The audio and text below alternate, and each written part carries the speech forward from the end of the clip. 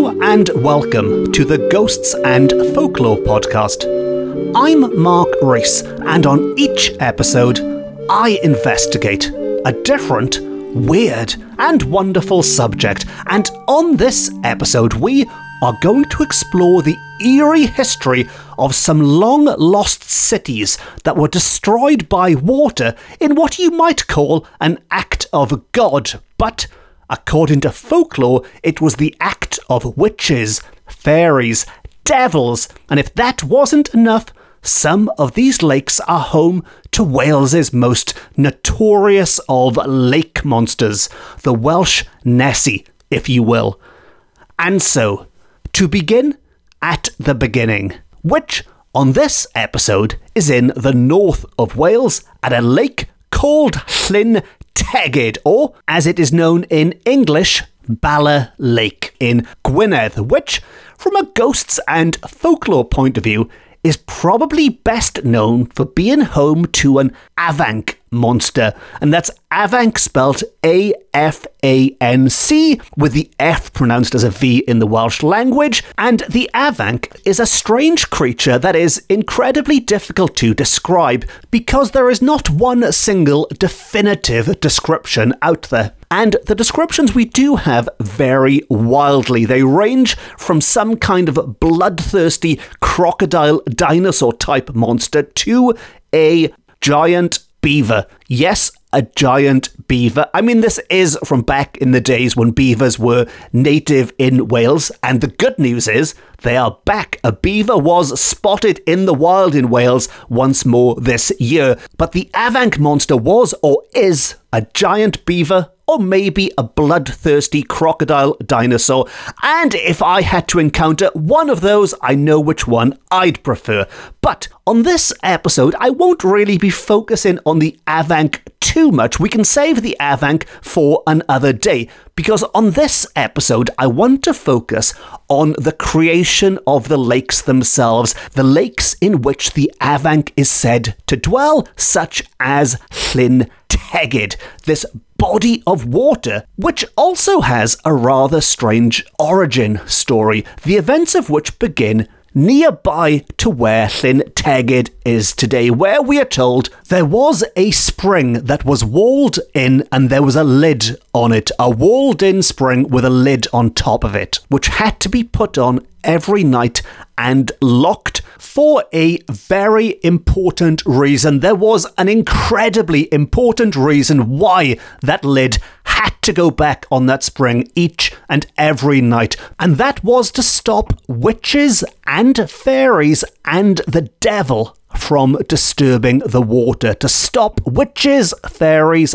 and the devil from messing about in that all-important spring water nearby to where Llyn Tegid is today. And it was a huge responsibility for the person who had to shut and lock that lid each day, because who wants witches and devils and fairies messing with their water? Although, quick disclaimer, just like every other time I mention witches on this podcast, this is, of course, old folklore. It's the stereotypical witch, not the lovely witches of today. And in close proximity to this spring, this all-important spring, there was a large and important town. And one night, the keeper of this spring forgot to put the lid on. Yes, forgot to put the lid on. And this really is a case of you had one job to do. The man whose job it was to put the lid on that spring forgot to put the lid on, although in his defense, others did say it was the devil that left it open. So whoever you want to blame, maybe it was the forgetful worker himself who started that rumour. No, it wasn't me. I didn't leave it open. It was old Nick. That damn Satan coming up here again and opening lids. But whoever you want to believe, the end result is the same. Either way, the damage was done. The waters burst out and overflowed the town, destroying everything before them. The site of the submerged town became Llyn Tegid, and the town underneath it, that was about 3 miles long and 1 mile wide, this was quite a town, was called Bala. Hence the English language name Bala Lake. Now, I know what some of you might be thinking, especially if you live in Bala. There is a town today called Bala. It exists, and it is certainly not underwater right now. It's not some kind of Atlantis where Aquaman is swimming about. But folklore tells us that the submerged Bala became known as Old Bala, whereas the current Bala, I guess you could call New Bala. A bit like New York. Well, nothing like New York, but the current Bala is New Bala, but it's just called plain Old Bala. Not that there's anything plain about it. It's a lovely, lovely place. And you might also be thinking, well, if it's called Bala Lake because the town underneath it was called Bala, why is the original Welsh name Llyn Tegid? Well, I'm glad you asked. Well, actually, I'm not glad you asked, because that is one heck of a tangent to be going off on right now. But a very, very short version is that Llyn Tegid is named after Tegid Foel. Now, Llyn is the easy part. Llyn is lake, and Tegid is the first half of Tegid Foel. And Tegid Foel himself isn't so well known nowadays, but his wife is fantastically well known. Tegid Foel was the husband of Ceridwen. Now, Ceridwen and Tegid, but Ceridwen is a character from Welsh mythology. She was an enchantress, she was extremely powerful, she is probably best known for her role in the tale of Taliesin, which I definitely haven't got time to go into right now. That would be a tangent off a tangent. But she's best known today as a goddess figure for modern day pagans. And if you'd like to know more about Ceridwen, I've recorded a number of episodes about her over the years, and I think Tegid pops up as well occasionally, but feel free to go back and check those out afterwards. But back to this episode, and if you really want to annoy a lake, a nice seamless transition there, but if you really want to annoy a lake, and yes, I did say annoy, A-N-N-O-Y, annoy a lake, well, we are told there used to be a belief in Wales that lakes object to having their depths ascertained, and to quote, Bala Lake Llyn Tegid was one of these. Now, I don't know why exactly lakes had a problem with having their depths asserted. Maybe it's a bit like the way you shouldn't ask people potentially personal questions like how old they are, how much money they make, how much they weigh, who their favourite Teenage Mutant Ninja Turtle is, I don't know. But the way you shouldn't ask people personal questions, in a way, lakes don't like having people sticking things in them to see how deep they are, in a literal sense, of course, not how profound is this lake, is it a deep thinker, but if I dropped a stone into it, how long would it take to reach the bottom? If I put a stick into it, how long would that stick need to be to scrape the bottom of this lake? Well, two men who clearly wanted to know how deep Llyn Tegid was, and either didn't know or didn't care that the lake wasn't into that kind of thing,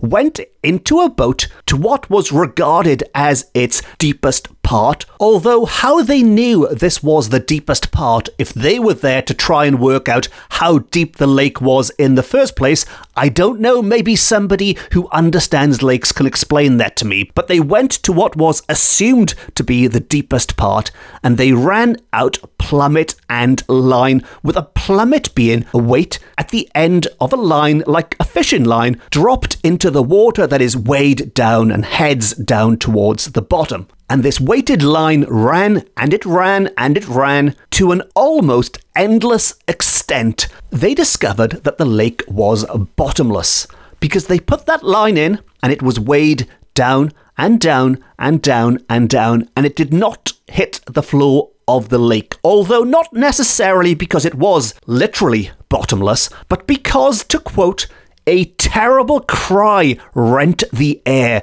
and a voice from the waters cried aloud, "Line cannot fathom me. Go, or I will swallow you up. Line cannot fathom me. Go, or I will swallow you up."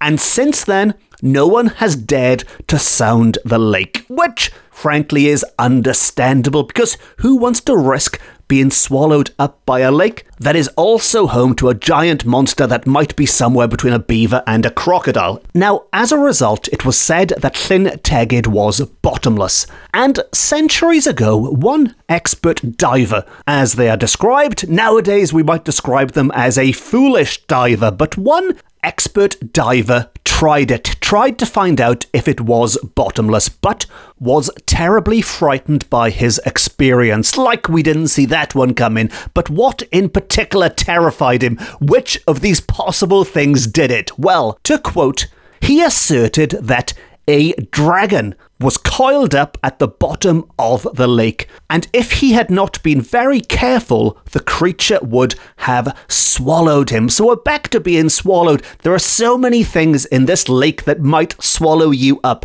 If it's not a bottomless pit or a giant beaver, then there's a dragon coiled up and sleeping in the lake, waiting in the darkness. And that is the rather colourful origin of Llyn Tegid. Which brings us to our second lake, which is also, you'll be glad to know, home to an Avanc monster. I don't know if it's the same Avanc monster or if there's two Avanc monsters, one in both lakes.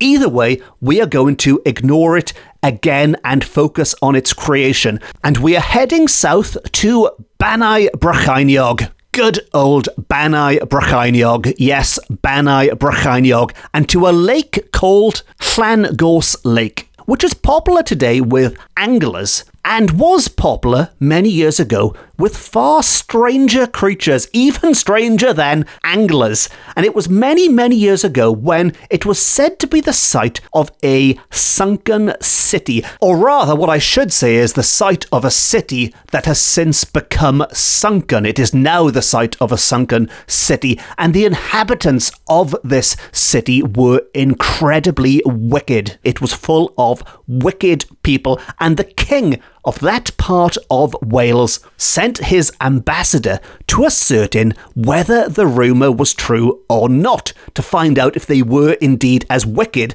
as everyone claimed. And he added that if it was well-founded, if his ambassador did discover this place was indeed wicked, he would destroy the place as an example to his other subjects. So there was a lot on the line here with this visit to Llangors Lake. Swift justice would be coming from this particular King of Wales if the people were deemed to be unworthy. Now, I'm not entirely sure how they measured wickedness at the time. That isn't explained. I'm guessing there was some kind of biblical form of morality that was imposed on the people. Maybe this ambassador had a checklist of naughty things that people shouldn't be doing, ticking them off, a bit like St. Peter interviewing people at the gates of heaven with his long list and saying, I'm afraid, I can't let you in because of all of this cursing and drinking and other wicked things I can't mention on this podcast because it's an all-ages podcast and frankly, I don't want to give anyone any wicked ideas. But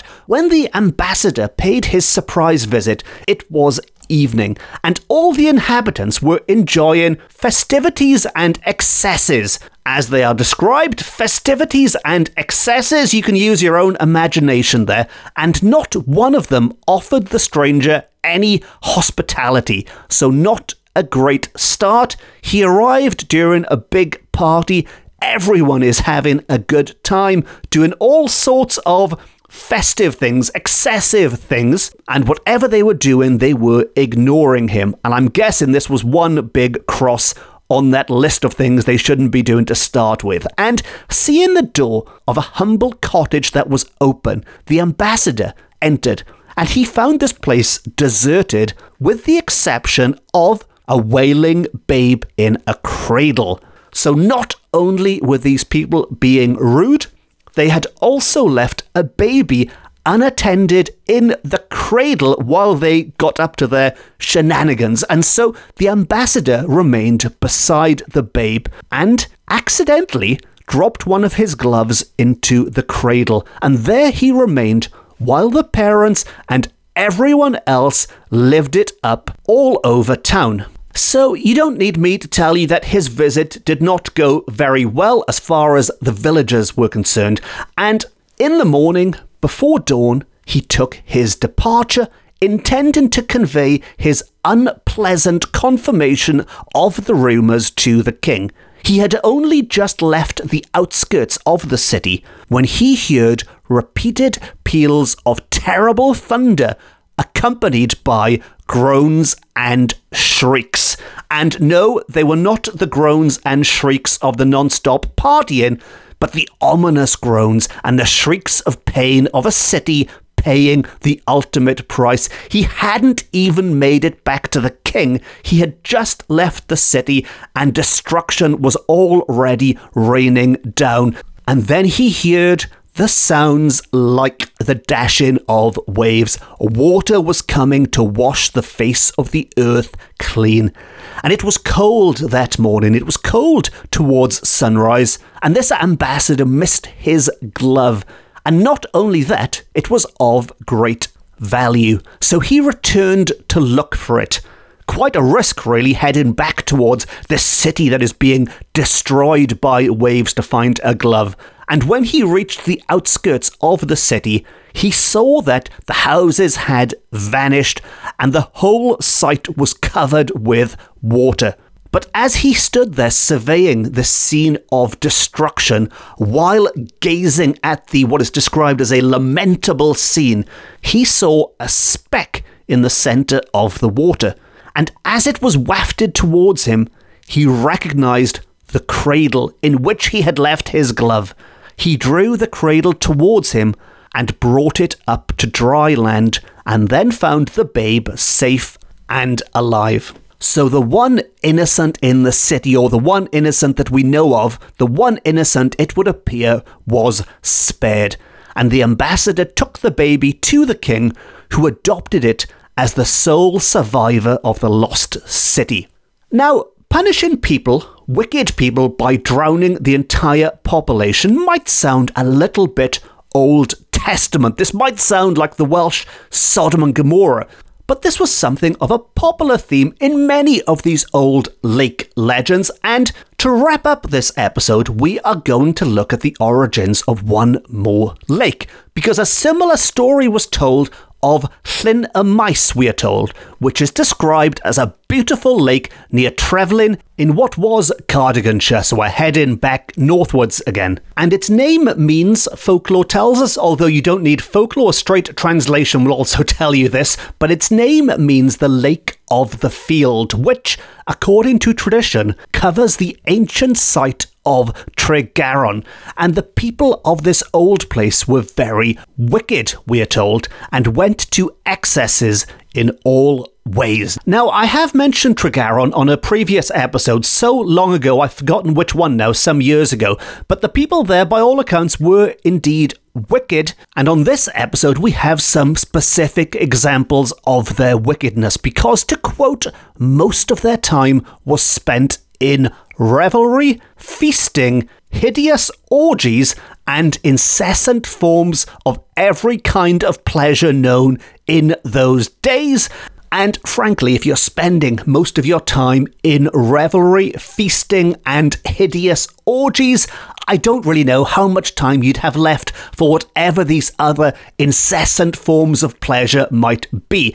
But Tregaron, back in the day, sounds like quite the party place for overindulging in every kind of pleasure known. And we are told that, to quote, many times had the people been warned that the place would be destroyed by fire and flood if they did not cease their wickedness, but they didn't listen. They were too busy with that long list of indulgences, and instead of which they grew worse as the years passed. And one night, when the revelry was at its height, lightning caused a fire to break out, and a flood followed, completely overwhelming the place.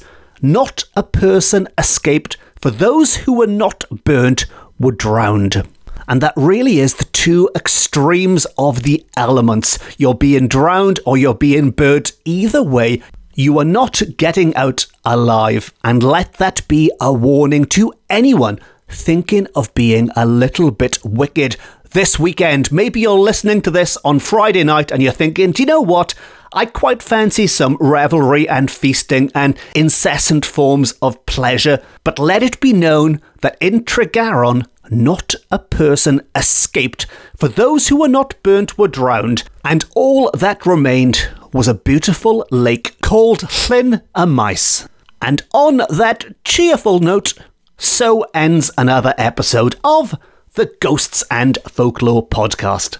If you enjoyed this episode and you haven't already, the last episode, episode 125, also featured Llangorst Lake, if you wanted to check that one out. And of course, if you really liked it, please consider pressing the subscribe button. And you can also support the podcast by treating me to a coffee or treating yourself to some lovely merchandise from my website. If you'd like more Ghosts and Folklore, you can follow me on social media. And as well as this podcast, I've also written a number of books about similar weird and wonderful subjects which are available from all good bookshops, offline and on. And again, you can find a full list of those books on my website. All of which just leaves me to say thank you very much for listening. Diolch and fawr iawn am wrando. I've been Mark Rees. This has been my Ghosts and Folklore podcast, beaming to you from Wales to the world. And remember, if anyone ever does start asking you personal questions like, who is your favourite Teenage Mutant Ninja Turtle? The correct answer is easy to remember because it's exactly the same answer to who is your favourite artist from the High Renaissance. And that, of course, is the person responsible for popularising both mannerism and nunchucks in the Western world, Michelangelo. Until next time, Nosta.